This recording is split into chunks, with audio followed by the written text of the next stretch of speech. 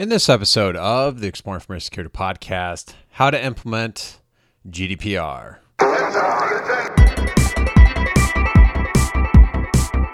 Welcome to the Exploring Information Security Podcast, where you'll learn, explore, and grow your security mindset. I am your host, Timothy D. Block, and in this episode, we will be exploring how to implement GDPR. Joining me today to help answer this question is Stuart Scott, AWS Content Leader at Cloud Academy, and George Gerchow, the Chief Security Officer at Sumo Logic. So both guys have a lot of content on Cloud Academy. You can check that out, show notes at timothydblock.com/EIS. It's going to be 146 and 147. This is a two-parter. This is part one. Where we get into some really great stuff. Why am I getting all these privacy update emails is actually my first question to them. And then we kind of just dive into GDPR there and kind of some of the steps of how to actually implement it. So feedback, timothy.dblock@gmail.com. You can also reach out to me on Twitter at timothydblock. And then, of course, be sure to check out cloudacademy.com and all of their content for GDPR. Let's get it on. So I guess starting off, my first question was why was I getting bombarded with privacy policy updates leading up to GDPR? Well, I'm happy to kind of jump in here, George. Feel free to kind of talk over myself. As you know, with the deadline approaching, or has approached, on the 25th of May, leading up to that, many companies were kind of trying to ensure that they were compliant, and as a part of that, with a new regulation, there's new requirements, and a part of those new requirements, some companies needed consent by you that you're happy for them to collect and use your data under the new regulation. So there was getting a lot of emails about this from many companies that we signed up to online before for newsletters, etc. I was getting numerous emails from companies that I'd forgot I'd even signed up for a long time ago. And I was thinking, how have they still got my data? So they were just trying to get consent from you to say, hey, look, are you happy for us to still store your data and use your data under the new GDPR? A lot of the emails as well were updates about their privacy policies, like you say. So they just inform you that they've been updated and to say that now they're now in line with the new regulations. And you may have seen a couple that are even talking about that you have additional rights yourself, such as right to erasure or right to be forgotten. But the good thing about all these emails is that, like I say, I got a number of emails from people that I totally forgot about. So I just ignored those. And by not consenting or replying, it means I should be removed from the database. So it's kind of a clear up for me as well, which was great.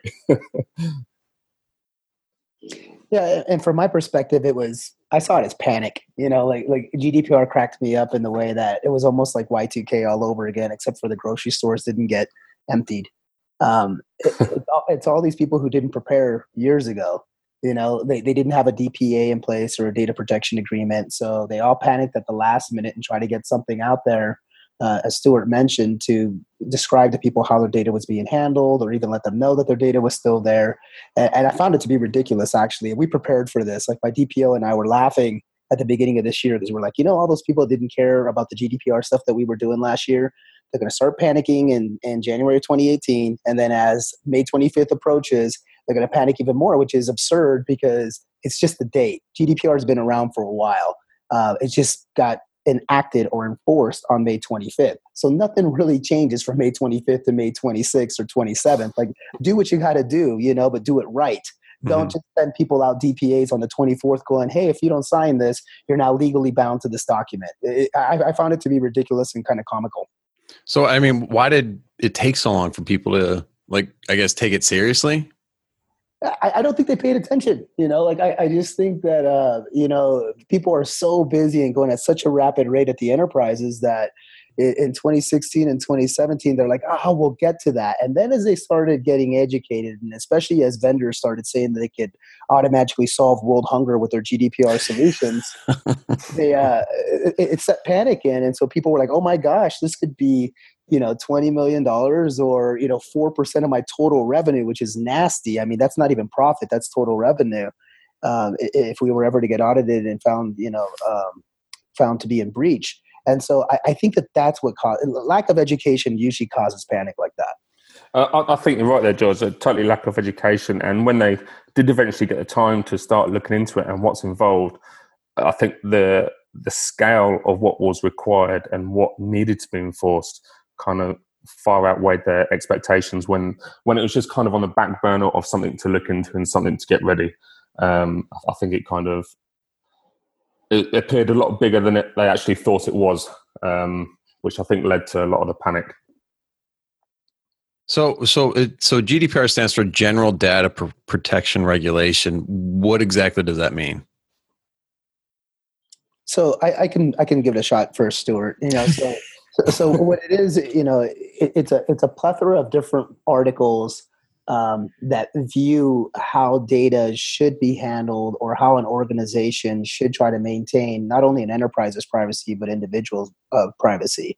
And I mean, at first it was kind of ambiguous as some of the articles were being released, but in my mind, it's a good thing. We're in a society now where your privacy and privacy in general should be paid attention to, because it's so easy for someone to get a hold of your information, market to you, or understand different ways to contact you, where you're at. I mean, just look at everything that's happening with social media, and so I see it as a really, really good thing. And it's been around, like I mentioned before, it's been around for a while. Like this is, it's got quite a rich timeline, which we can talk about later. But it's a good thing in my mind for people to know how their data is being handled, and then for organizations to responsibly handle that data. Well, this is something, at least in my view, is something that a lot of European companies are already doing, and that is just the U.S. market that I guess didn't think it applied to them. They still don't. Sumo Logic. It's funny you say that because they still don't, right? Like all the time, I'll talk to someone and they'll be like, GDPR doesn't apply to me. I'm like, really? Do you have any partners do business in Europe? And they're like, well, yeah. And it's like, okay, well, it applies to you. It's just I think it's the amount of data. So how many records you intake, and then also the global scope as to how much you should actually invest in it. For someone who's not like us, I mean, we're 100% hosted in AWS, spread across multiple zones in AWS. And so everything that has to do with data and everything that has to do with security and compliance is very important to us and our customers. We can't afford to backslide there. But I think at the same time, if you're a smaller organization, you don't have a lot of records coming in, then you give it best level of effort, are transparent about where you're at, and you put together a pretty solid roadmap as to how you're going to attack it. You don't go out and spend, a good $20-25 million in a solution. You can spend that on a solution for GDPR? Absolutely. Enough data. Yeah, exactly. And it's not even really about a solution or a product, because the tech side of GDPR is minimal. It could be like maybe 10 to 20%, depending on who you are. It's mostly revising your policy. So Stuart did a great job of talking about privacy policies up front.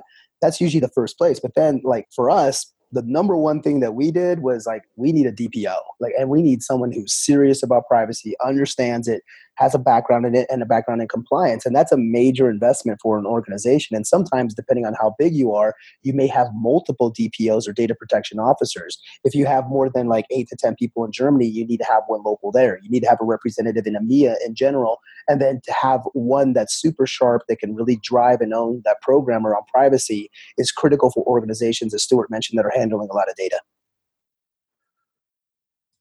And it's the training around it as well, the internal training and the drive, which kind of has to come from a senior level. It needs to come from the top down, excuse me, to enforce the importance of GDPR and how it affects a business. And everyone needs to be on board with that, so that in the internal training could be a significant cost as well. Like you say, as well as hiring your DPOs or multiple DPO. Yeah, very true statement. I couldn't have said it better, Stuart, because it's got to align with what the business objectives are and what the risk is around the business as well, too.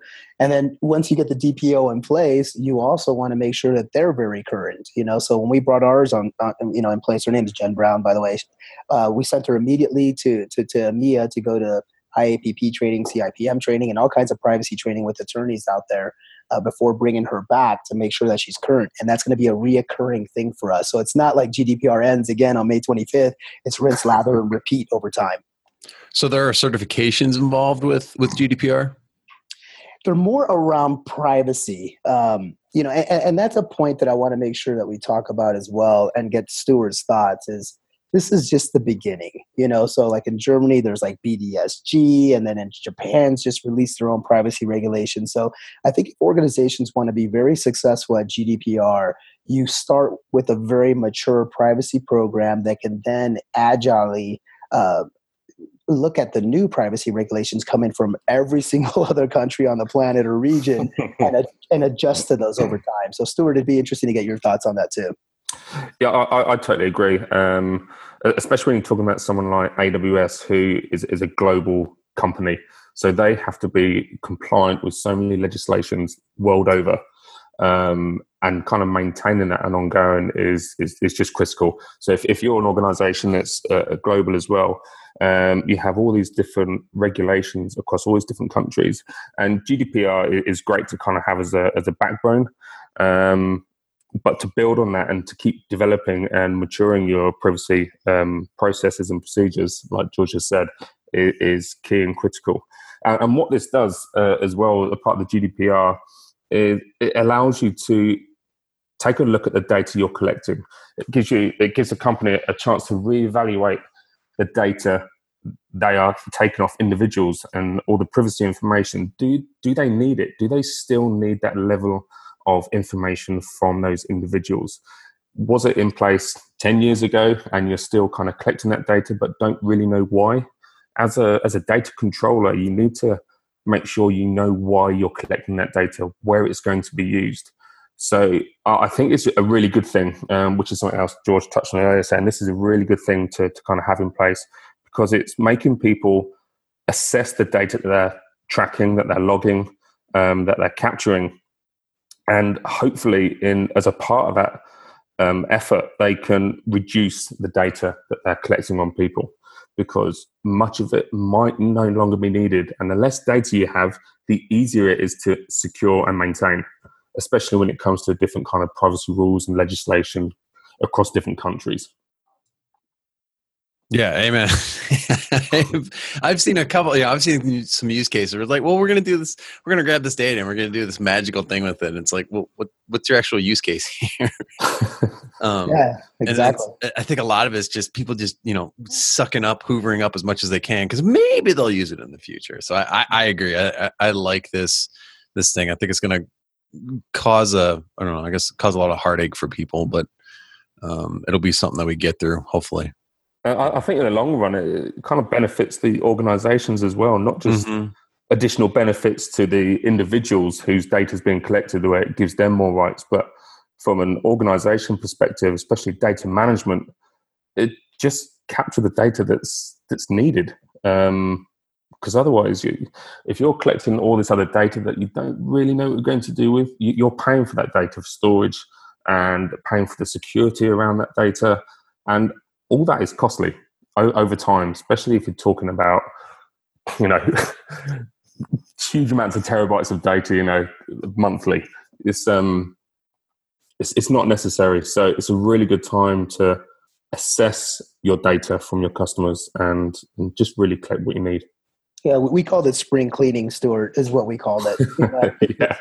You go back and you just look at the ridiculous amounts of data that you may be collecting about people. And then also, you mentioned the securing of that data, but there's another side of the security piece, which is if someone could string together portions of that data about enterprises and individuals in a clean way, they can now use that data to create breaches or to take over people's identities. There's just so much that could be done with it. And so your point is great, both of your points, which is, do we really need all this data? It's kind of like TPS reports from this movie Office Space. People just do it because they've been doing it forever, Right. But it's spring cleaning in our mind, which is, what do we really need, and then show people what they need. Like we collect logs. There's so much critical data in logs, and so there can or can't be. So let's show people what's coming in and then give them a way to not process that in. And so it was spring cleaning for us, a very useful exercise. That's good. So we've and I'm kind of walking through your steps here on one of your blog posts, the one from March, GDPR compliance, low cost, zero friction action items, which can be found at Cloud Academy. I'll put that in the show notes. But after that, you have build a privacy by design program. Like, what is that? Yeah, so great question. So again, the way we looked at it was, let's not just focus on GDPR, let's uplift it, but let's get everyone in the organization to buy in, which is the same thing we do with security. And so by doing extensive training, as Stuart mentioned, and that's why the DPO was so key, we train everyone internally through her, through kind of her vision. So for example, she started off with HR and was like, okay, whenever we process a new employee coming in, because we're hiring tremendously in Europe, how do you process that data? How's that data handled? How's that data deleted? Like, let's say if we don't hire somebody, where's that data stored? And just, it's so funny to watch, a layman outside of IT or security talk about that, because then they become very aware. They start thinking, oh my gosh, how do people do that with me? So I need to pay attention to this.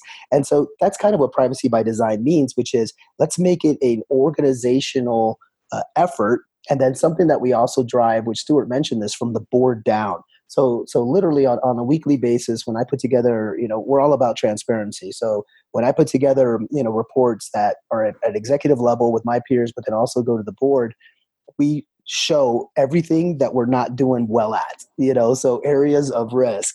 And the more buy-in that you can get from the top down across the organization when it comes to privacy and how people's data is being handled, not only within the enterprise, but on their own, on a personal level too, it just raises awareness and it makes everyone sort of march in line when it comes to anything that's going to come in the future with data.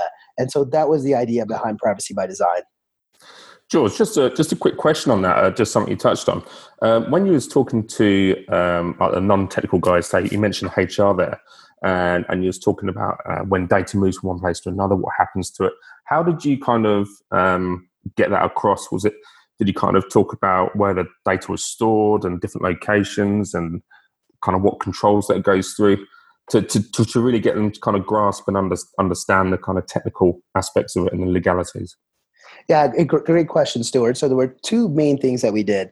The first one was just a conversation like this, so tell us what happens whenever you receive data coming in, and then asking more questions around it.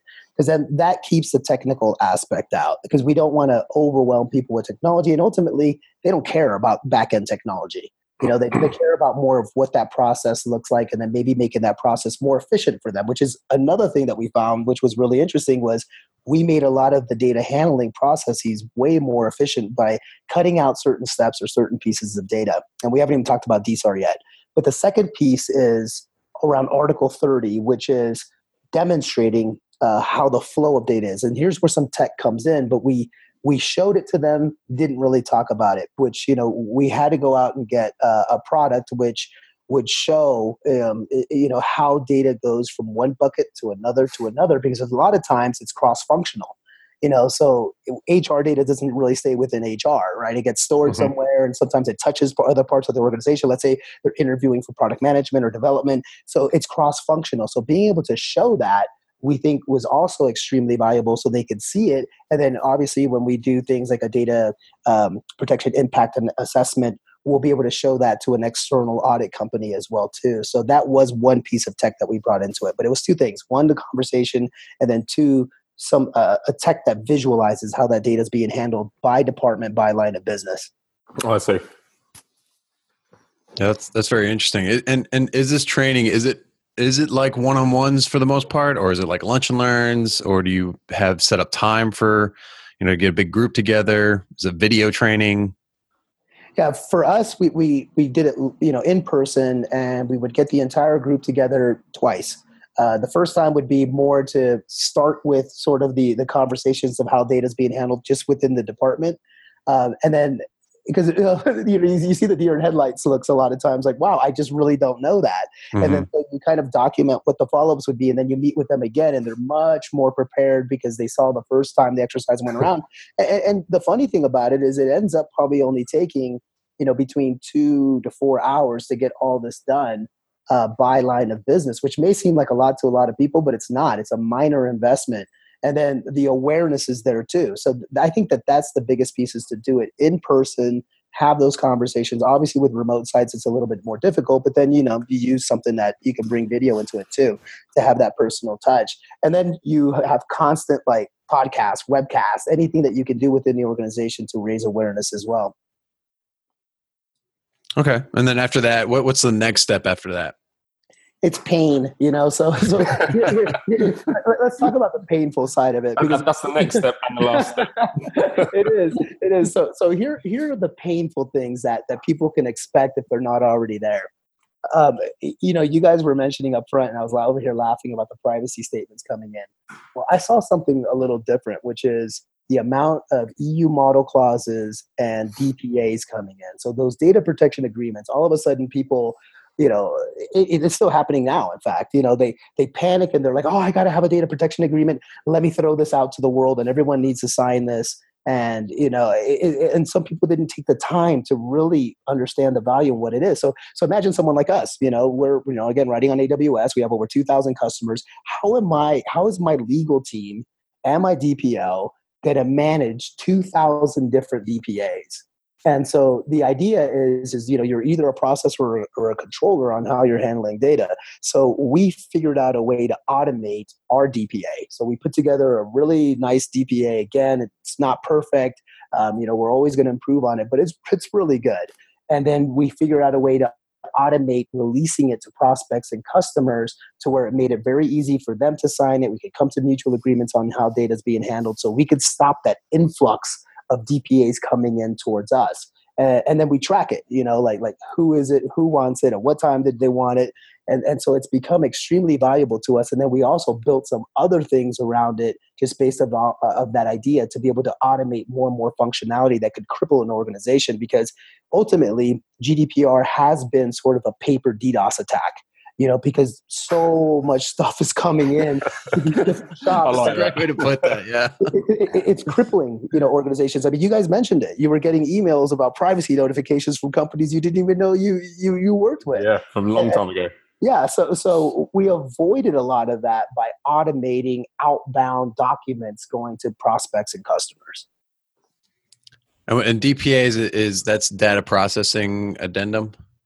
Yeah, so people call it a couple of different things, data protection agreement, data processing addendum, but the idea is the same, which is, Mr. Customer, Mr. Individual, whoever you may be, this is how we handle your data. This is the security we put around that data, encryption, so on and so forth. This is how we do data deletion, which, we can talk about subject data rights here in a minute, which is another tremendous pain point. But that it's a well-written, clean document that someone can look at and say, okay, this company is making an investment. This is exactly how they handle my data, either from a processor or controller standpoint. Now, here's the interesting thing about one. If you don't do it right, because there's also this idea of sub-processors. So I'm a processor, or my company's a processor to over 2,000 customers. But Stuart's mentioned AWS multiple times. They're a sub-processor because we ride on top of AWS. We're 100% hosted on them. So we also have to call out who our sub-processors are.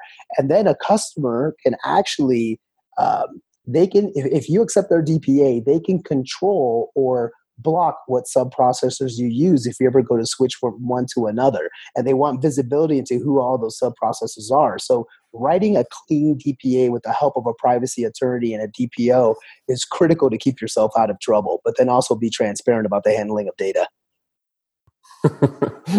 So there's quite a lot of legalities involved in those documents. And I guess as well, the sooner you can get those out to your customers will just stop a huge influx of people coming to you to say, how do you do this? That's correct. And that's going to do it for part 1, guys. Part 2 will be next week. Thanks for listening.